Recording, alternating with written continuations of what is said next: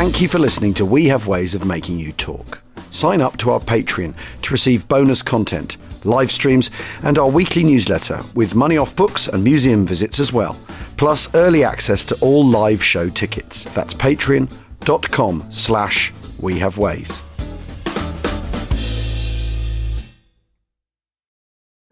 This episode is brought to you by Amazon Prime. You know Amazon Prime is not just a shipping subscription, right? It's got everything, including streaming TV and movies on Prime Video. And of course, Prime's fast, free shipping. Go from watching your favorite shows to getting your favorite things. Whatever you're into, it's on Prime. Visit amazon.com/Prime to get more out of whatever you're into.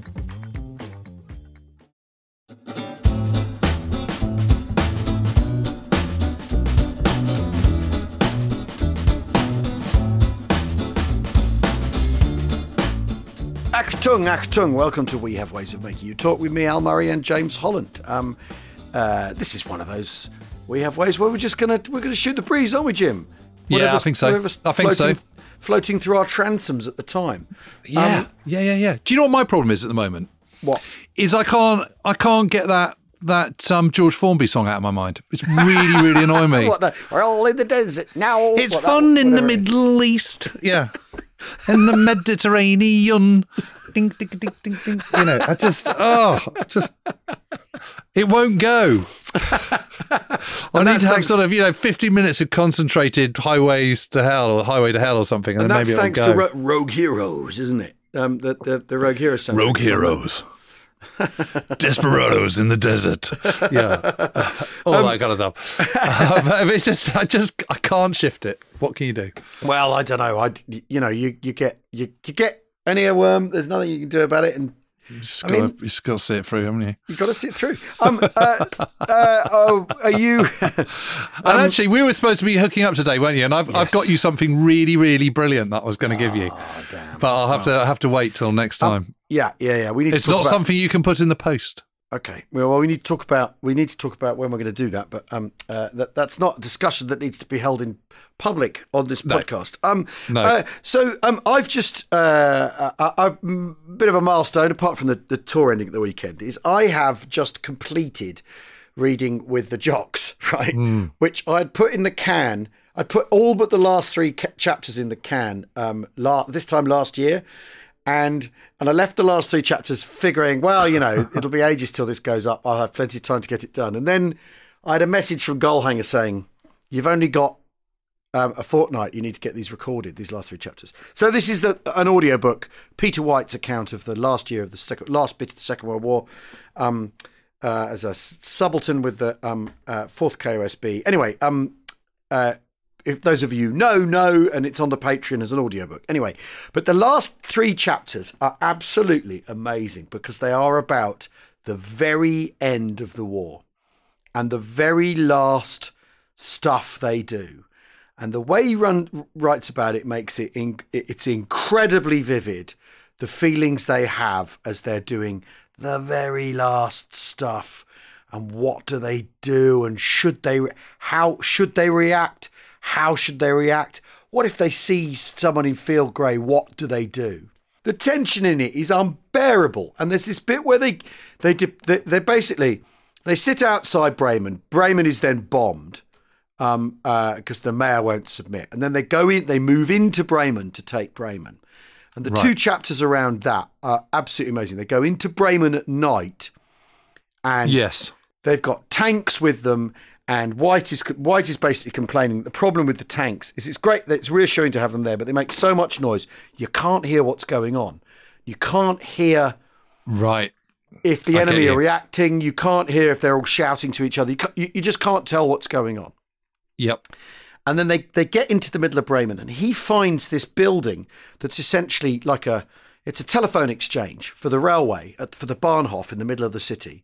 Yeah. And it's got 2 meter thick concrete walls, big steel doors, and he gets into it and can't decide should he lob a hand grenade down the down the passage and all this sort of stuff. It's all this absolute fingernail stuff because they basically take Bremen without any casualties. There's very little fighting. In fact, the worst thing that happens to them is rounds falling short on them from the barrage that's sort of moving through the city in stages. And so there's the whole episode in Bremen, which is absolutely fascinating because it's the end of the war, and then they move out on the 2nd of May. They move out to northeast of Bremen, and they're put in billets, and they're told to dig in and just be on stand to essentially for 4 days because they don't know what's happening. And then on the 7th of May, they're given this patrol to do, the battalion. And there's an island of land that's that's 2 miles by 2 miles by 3. But the war's ended on the 5th. Yeah, but they don't know. It's not confirmed. It's not for sure, right? And Hate Will Smith's got them on absolutely take no unnecessary risks, but also the enemy's still out there. So there's this portion of land that they're told they've got to go and clear. And this is on the 7th of May. They go out on a patrol, and someone's colonel or major has been killed on the bridge by a mine on the Jeep. He's in his Jeep and he's blown up on the 6th. So they do this thing where they sweep this sort of fenland, basically. Yes. And it's 6 o'clock in the morning, and they see this woman running away from them, looking over her shoulder, right? And she's running, and she's obviously seen them. And so there's a debate amongst the jocks, should they shoot her, right? And because, she might be running ahead to tell the enemy that they're coming. Yeah. So he decides no, because that'll attract their attention as sure as anything else. If you shoot her, they'll hear the report of the rifle, if there are any enemy out there. So you negate the effect anyway. Yeah. So there's no point. And also, he doesn't like the idea of shooting a woman in the back. The war's over. It must be, blah, blah, blah. So they carry on. And what he's done in the meantime is he's gone to his company commander, and he's put on the map, he's drawn letters of the alphabet. He's squared it all off. So he can radio back and go, we've gone through C now, we're into B. We've gone into A. And they've moved their mortars up to a railway station so they can have fire support because there's no artillery support for this sweep. Anyway, they keep going, and then they see 2 people in field grey, and they're like, and the Bren gunner goes down, and they're ready to take a pop at these blokes, and then they realise that they're, and White describes trying to hold the binoculars steady because he's panting and he's full of nervous energy because he's so full of nervous energy because it's the war, can't hold the binoculars straight. Yep. And has a good look, and he realises they're farmers in Volkssturm tunics, so he doesn't decide to kill them. And at that point, the blokes all go, thank God for that, sir, because one of them comes over and he's got 25 eggs on him because they've been going through farms and houses and basically searching the houses, right? And he says, and the bloke goes, well, thank God, and it's all written in sort of kind of phonetic Scots in the book. He goes, thank God you didn't make us do an attack there, sir. I mean, it's not 35 eggs. We've 250, and they've basically all these soldiers with their smocks, their windproofs, full of eggs, wow. Patrolling with all these eggs because they're basically a great long looting train. They're just looting everything you get hands on, and then they go all the way round this thing, all the way round this island, and there's a company going around, a platoon going around the edge, next platoon coming around, and they all meet back at the rendezvous. The area is declared clear of Germans. And at this point, someone drives forward on a Jeep to collect the mortar bombs up over the bridge, and the Jeep is blown up by a mine on the bridge. And somehow the driver is only gashed on the head. And White thinks that the driver's heard that the war's over and is driving forward in his excitement to tell everybody. He thinks that might be the case, but he doesn't know. And then they find out the war's over, and someone fires some flares off. Some Very pistols get fired off. A mortar parachute flare goes up. And then the brigadier says, that's enough of that. No discipline. What's your fire discipline? Go on. There are still Germans out there. Behave yourselves. That'll do. And that's it. So he says, so they spend this day of unbearable tension. Yeah. On this completely unnecessary patrol. And then the war ends, and that's sort of that. And there's no like there's no party. There's some rum goes around, but there's no big party. And he's staying with his billet, he's in a billet with his civilians. And the book ends with the family, him trying to explain to the family what's going on, and there being this photo of a boy in Luftwaffe uniform and the mother's holding and crying and all this sort of stuff. And the book ends very movingly for that reason. But just his description of the last days when, no one wants to buy it on the 6th, 7th, 8th of May. No, of course not. And they all know perfectly well that the war's ending or ended, but it's not official yet. And it's this sort of, and you wonder what they're even doing this patrol for. I mean, is it just to give them something to do? Because otherwise everyone's going to twiddle their thumbs and maybe go looking for a rum ration. It's got that sort of kind of army thinking in it. But it really made me think about, because there's in Quartered Safe Out Here, there's that bit where they're on a patrol and this officer shouts, "Chaps, the war in Europe's ended," and they all laugh at him. The borderers that George MacDonald Fraser's with, they just think it's funny that anyone would care, like absurdly funny that anyone would care. And all that stuff about the very last bit, I think, is so interesting because I agree. Because I remember talking to Russian soldiers, all those years ago when we interviewed some Russians who talked about fighting in Berlin, and you'd break your way into another building and you'd think, I hope there are no Germans in here because I don't have to do I don't want to fight anyone, right? Because I might get killed. Yeah. And I don't really want to kill anyone because it's over, isn't it? Like the sort of. Well, it's a whole Wilfred Owen thing, isn't it? It's sort of, it's terrible whenever you get killed. Whatever happens, it's terrible. But it just seems even more futile if you get killed just before it's about to end. Yeah, yeah. Once it's been signed off, because this is the thing, they're out on the 7th of May. It's done. It's over. It's done. It's over. It's completely done.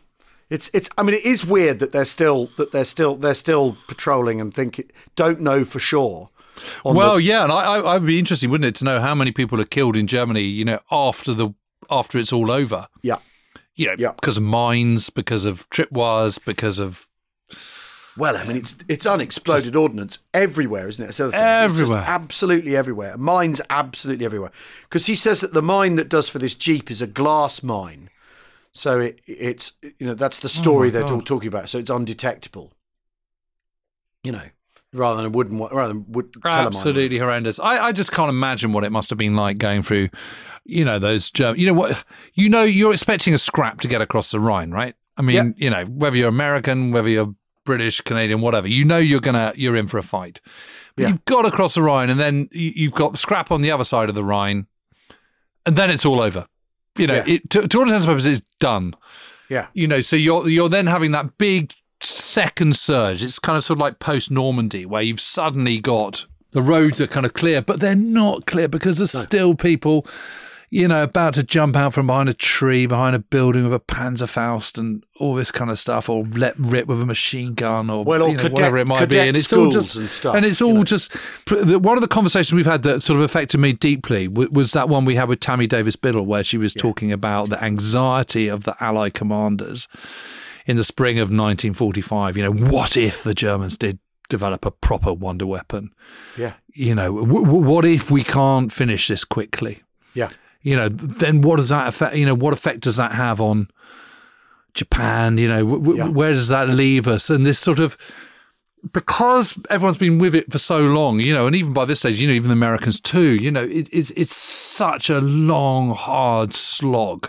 Yeah. And that final winter in Europe, I think, has been so hard on so many different levels. What happens if you just can't get rid of them? Yeah. You just can't get this thing to end. And everything you're seeing is telling you contradictory things, because on the one hand, it's saying this country is absolutely beaten. Well, this description of Bremen, it's like, of course.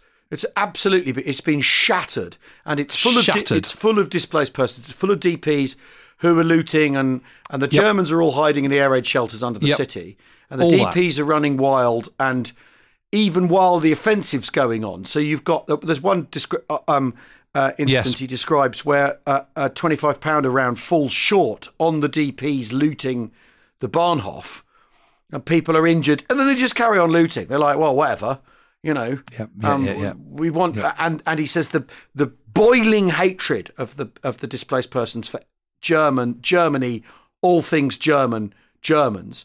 It's like he said, we actually don't know how to contain it, and they appeal to they go down into the basement under the Bahnhof, and he finds the Bremen police chief or whatever, and says, we need you to restore order. And the guy goes, well, I can't guarantee I'll be able to do that. You're going to need to give me my pistol back if that's all right, if you want me to do that. But I don't know that that's possible. And it's just this sort of the sheer apocalyptic scene of it. And what's really interesting is 2 days. They go into Bremen at night, and then there's this weird day where there's sort of sniping and a bit of mortaring and all this sort of stuff. But not much seems to happen. And then the next day, sort of thousands of German soldiers and Marines suddenly appear and surrender from all over the city, because it's after Hitler's suicide. So they've obviously decided, a load of them have decided actually the game's up. But he says the interesting thing is, is even late a week later, that you've got this thing of Germans who aren't in touch with what's going on, who don't know what's happening, who are holding out. Because it's Texel, isn't it, where there's plenty of fighting for another week. Yeah, absolutely, like and of course, and famously or infamously, rather, in Prague as well. But the point I was going to make was that on the one, this is the paradox of a situation if you're fighting on the ground, because on the one hand you've got this country which is completely beaten. Everywhere you go, there's total carnage. I mean, absolutely everything in normal life has just been turned upside down, collapsed buildings, telegraph wires all over the place, decaying bodies, the rule of law all over the place, people strung up from lampposts for desertion, all this kind of, it's the zombie apocalypse. Yeah. And yet on the other hand, you've still got people fighting.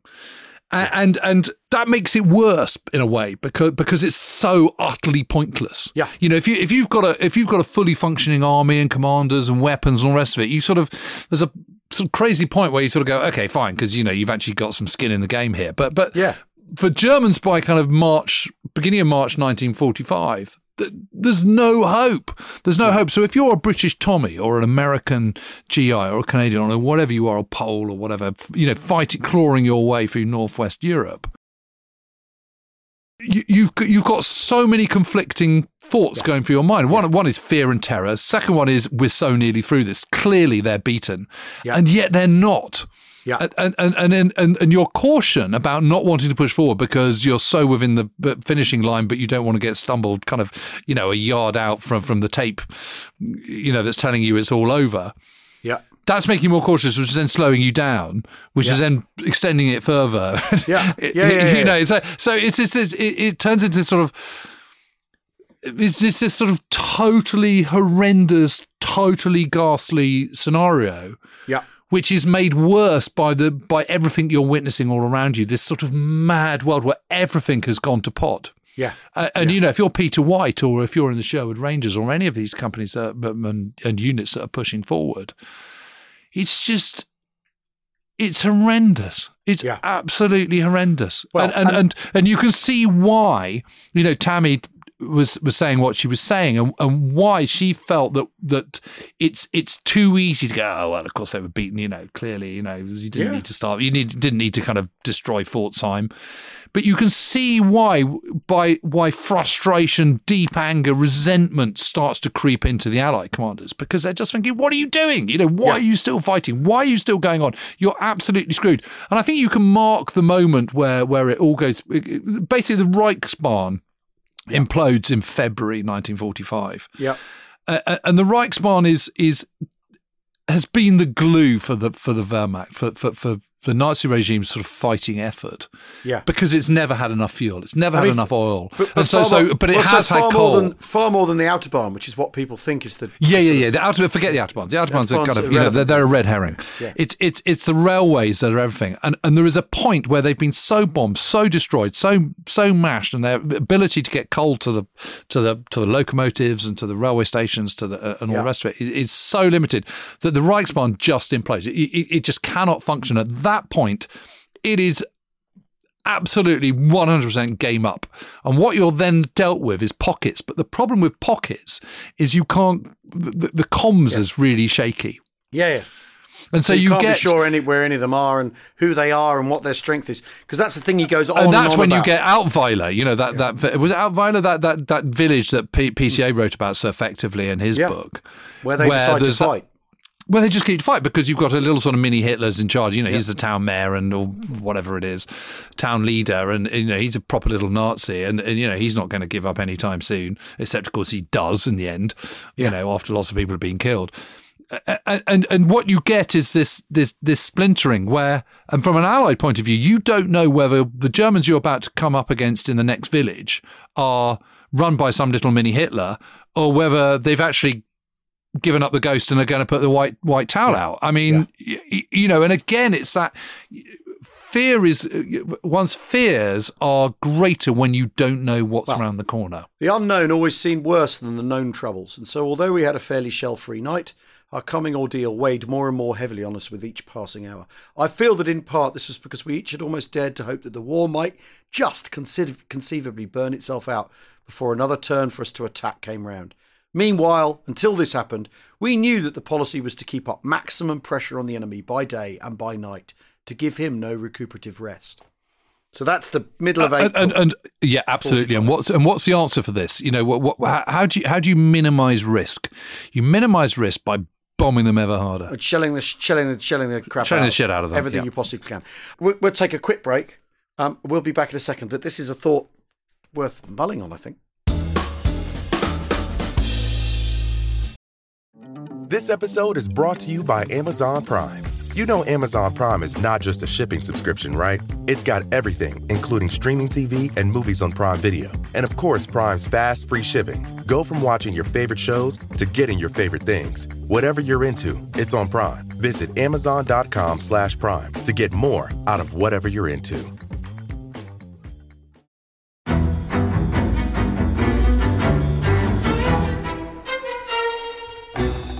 I'm Anthony Scaramucci, former White House Director of Communications and Wall Street financier. And I'm Katty Kay, US Special Correspondent for BBC Studios. I've been covering American politics for almost 3 decades. Welcome to The Rest is Politics US, brought to you by Goalhanger.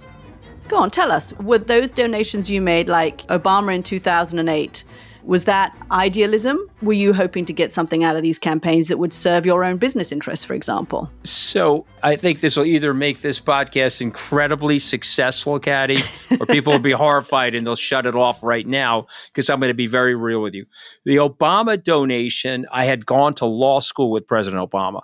We were not classmates. I was a few years ahead of him. It was 2007. He was then Senator Obama.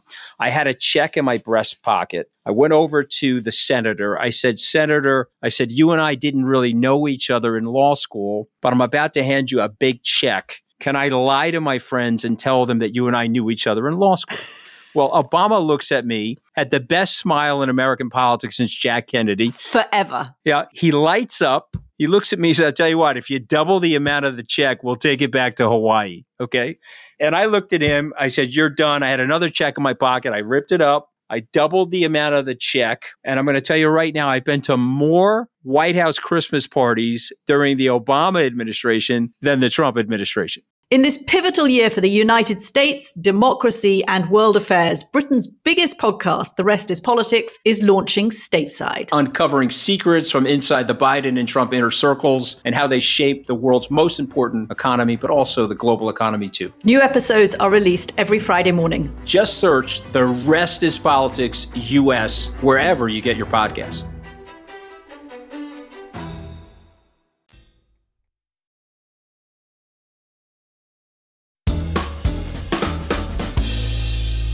Welcome back to We Have Ways of Making You Talk with me, Al Murray, and James Holland. And we're kicking around the idea of the end of the war and how actually that not knowing feeds into some of the sort of acceleration of destruction that the Allies take to really in this. Yeah, so I'm not saying that the bombing of Dresden and Fort Simon, Würzburg, etc., is right, but I think it's.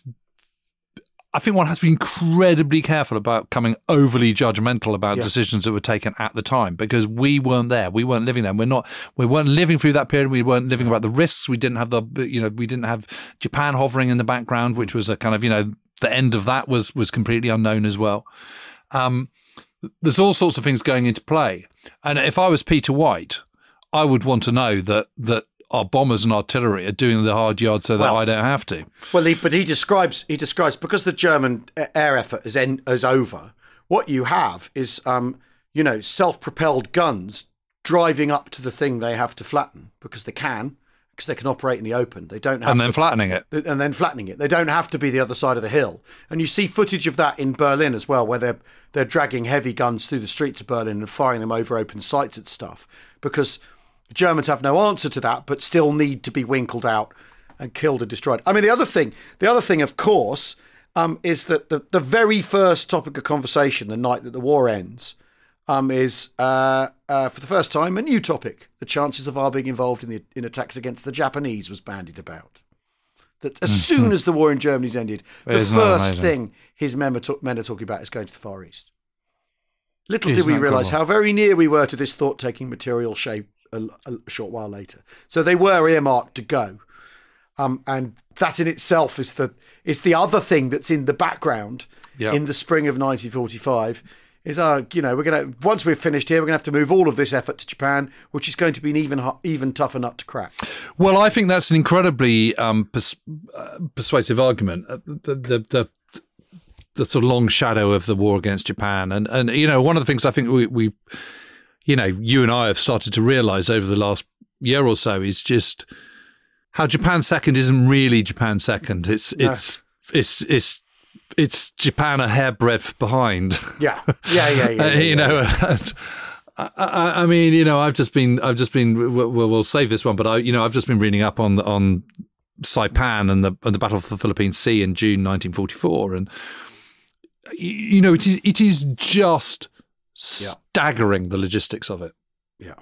And the amount of shipping involved and how much has to be laid aside and prepared and all the rest of it. Whilst concurrently carrying on a war in Italy, carrying a war all along a very, very long Western Front. Yeah. The Western Front now is going all the way from the Baltic all the way down to, the Alps. I mean, that's a decent stretch. Yeah.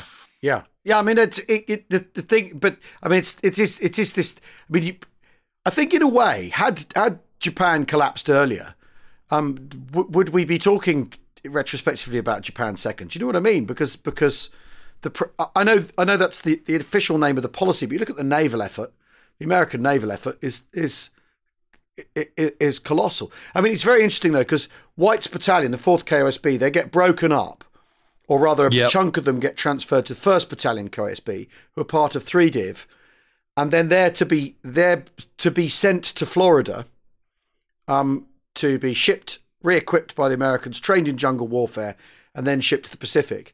And basically, he says, when the atom bombs fall, he says, how we wished we had reached America before this happened. We might have had a lengthy holiday.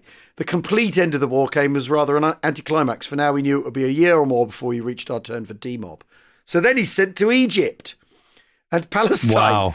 So this idea that the war ends in May 1945 couldn't be further for men's military experience. Could be further from the truth. And I've just been reading Alan Allport's book Demobbed about the end of the war, which is people going home, which is absolutely fascinating. Well, that's a whole subject, isn't it? Well, and you know what? I was because there's one guy really fascinating. He's got a really interesting. He follows a bunch of people. There's a guy called John Frost. I mean, he's not John Frost of 2 Power fame, but I think he's a soldier, and he starts to really love the life of irresponsibility, because a lot of what the men talk about is being in the services. You have no responsibilities apart from the things you've got to do. You don't have any rent. You don't have to food appears, pay the bills, food to find. You do as you're told. Someone else is responsible for you, right? And in a strange way, it's a lot of men find it really like a life of strange freedom. Once you've adapted to it, it's like a life you can sort of. I just want to be led. Just tell me what to do and I'll do it. And there's a sort of freedom in that. It's really interesting. So this guy after the war, and he works in a city firm. This guy called Frost.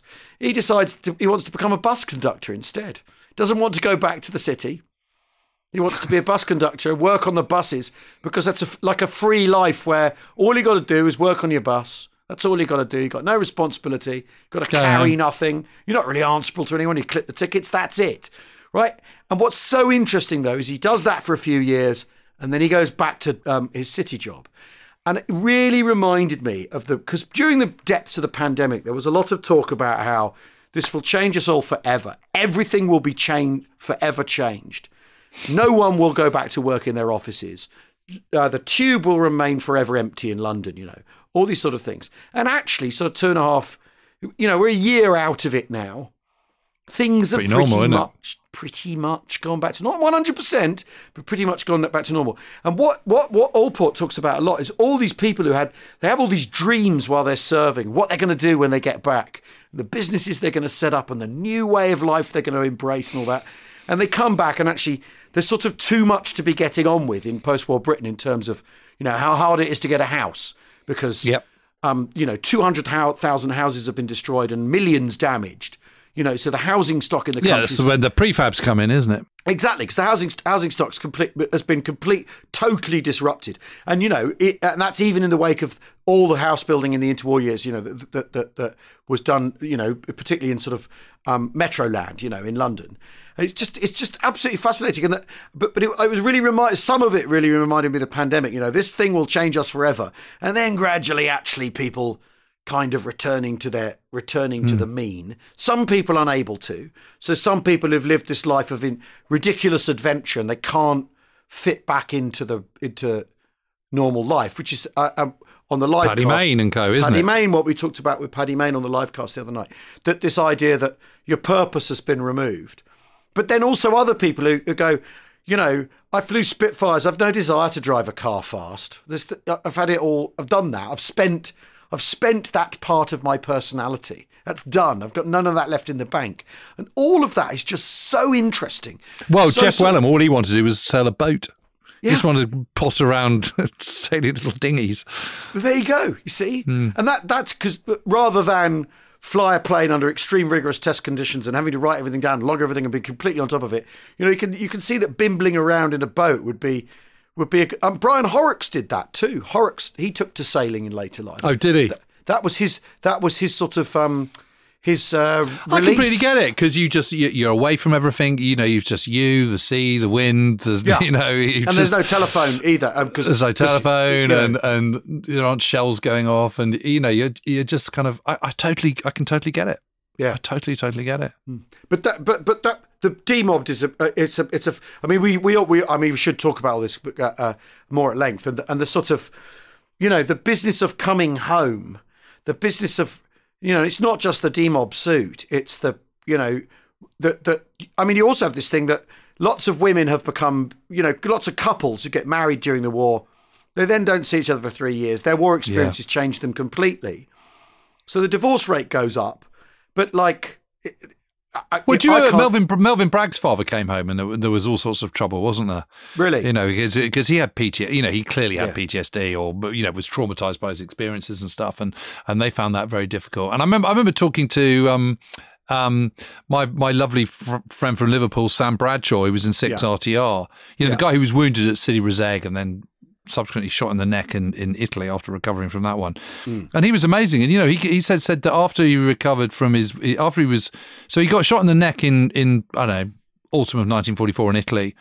And he got home and he said he just couldn't get over it because, his little sister, who'd been a little girl when he left, was suddenly, 18.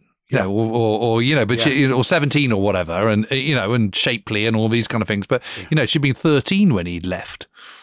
And his mother had gone completely grey. Yeah.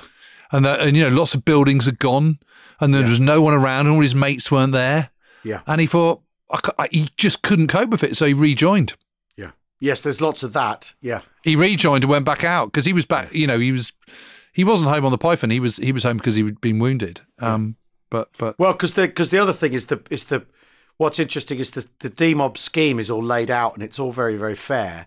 And then the Yes. Labour government goes, hang on a minute, we've got all these weird imperial commitments that we haven't quite sorted out yet. Yes. And people aren't So it then going becomes not quite so fair. Yeah, and people aren't going home at the rate they wish they were. I mean, stuff about families is so fascinating, though, that, you know, stories of children that suddenly this man, you know, they've been living with their mum for 3 years. They've been sleeping in the bed with this stuff about this kid who sleeps in her bed in her mother's bed. Yeah. And then the dad turns up and she's not allowed in bed with her mum anymore. And there's this bloke she doesn't know who's, you know, and how actually disruptive all that is. Also, you've got people coming back from the jungle. There's stuff about people coming back from the jungle who, you know, they don't use cutlery anymore. They throw the bones in the fire. They chuck the tea in the fire and all that. They've been completely sort of de-mannered by their experiences living on the land. You know, living in the open. And also, inevitably, your attitudes to life are going to change, aren't they? You know, some things, you know, because. Well, how could they not? You know, if you're back at home, you know, you're worrying about, you know, how you're going to make ends meet, whether you can sort of, you know, whether your kids are fit and well and healthy and all the kind of normal stuff. But you know, if you've just been in the jungle fighting the Japanese for 2 years or whatever, you come back, you're kind of thinking those things just aren't important compared to, you know, what I've just been doing. And she's like, well, okay, you might have been very brave and you might have been out in the jungle a million miles away, but you know, I've kept the whole show on the road back here, and you just can see it, can't you? It's you know, no one's prepared for this. No one's prepared for, you know, they haven't learned those lessons from the First World War, the boys coming home from the First World War at all. You know, they have in certain ways. It's a bit like all these things. It's all progression. It's a bit like the development of the airborne forces. They learn some lessons and not others, and it's interesting what they focus to learn on. You know, what they learned from the First World War is that you can't promise land fit for heroes and not give it. So hence you have the Beveridge Report, and you know, you've got welfare state and all the rest of it. But what they haven't thought about is the kind of mental side of things. You know, now we're so concerned with mental health, aren't we? And making sure that. But we still fall short, though. I mean, of course. I'm not denying it, but you know, now it's absolutely part of the everyday chat, and rightly so.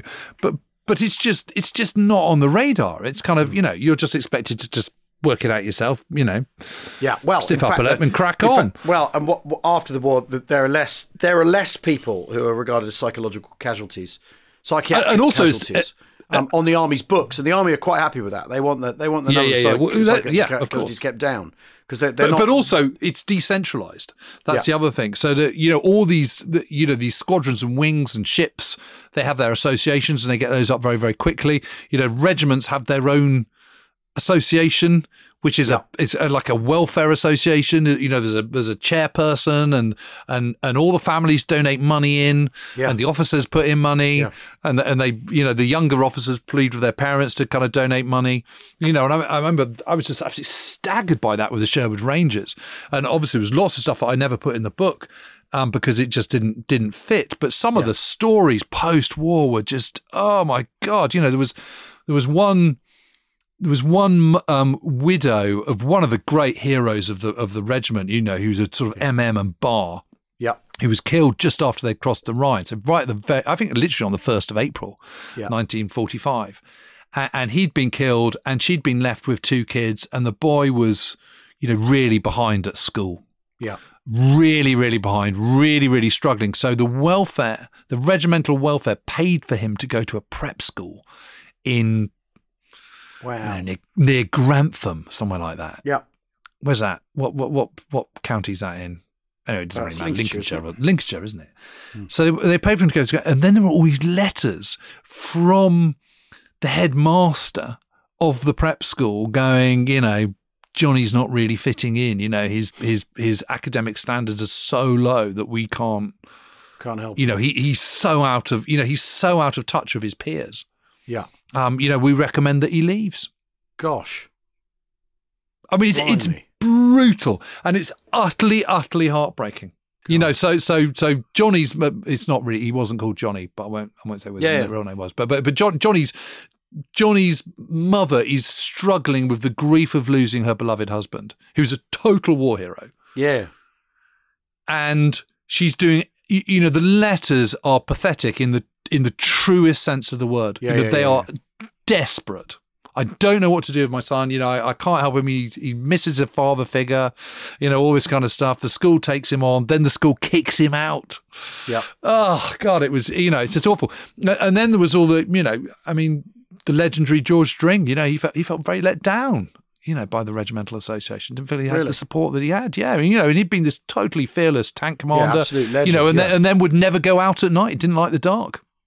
After that, he's a proper countryman. He'd grown up, hunting and laying traps and all this kind of stuff, and suddenly he just couldn't do it anymore. It's interesting though that because class obviously comes into this too. Because one of the things that Alan also writes about is if you're an officer in the sort of latest phase of the war, where you're like a working class kid or a grammar school kid who's been made a subaltern, you then have to go back to where it's to being working class or whatever. Back to being working class.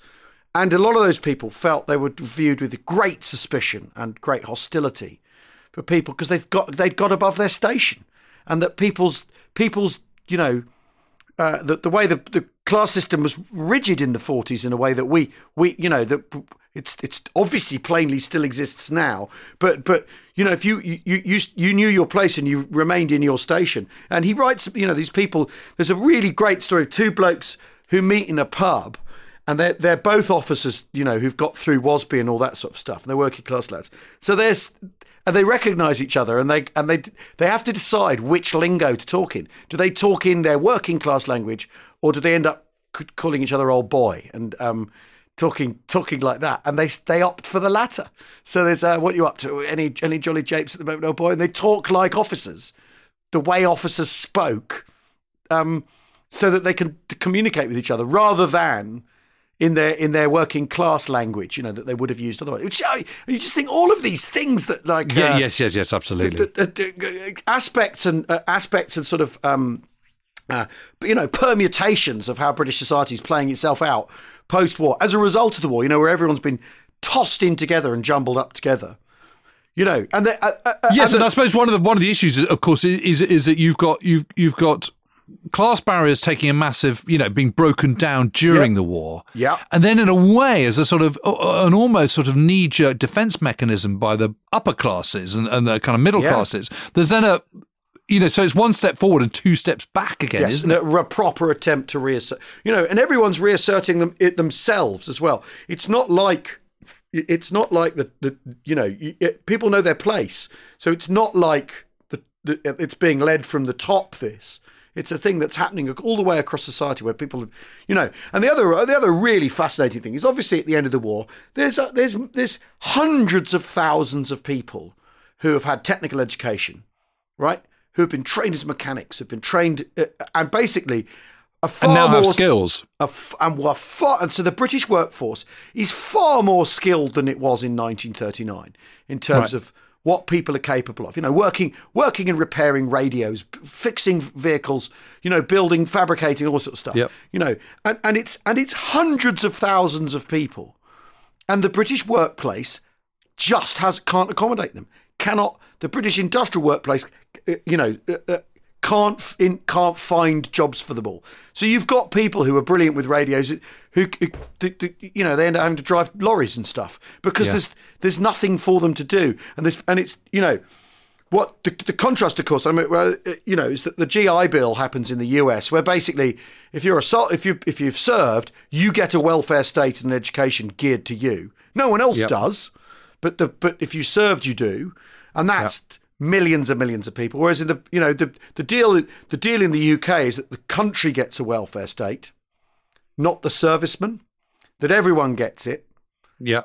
Whereas in America it's that thing of, well, thank you for your service and you can go to university now. And what's interesting is that you don't get the university boom in Britain until 10 years after the war, until into the late 50s, which is when all these people with skills. If there'd been the universities from the late 50s and the late 40s, you maybe would have been able to do something with this skilled, technical workforce. Yeah, isn't that interesting?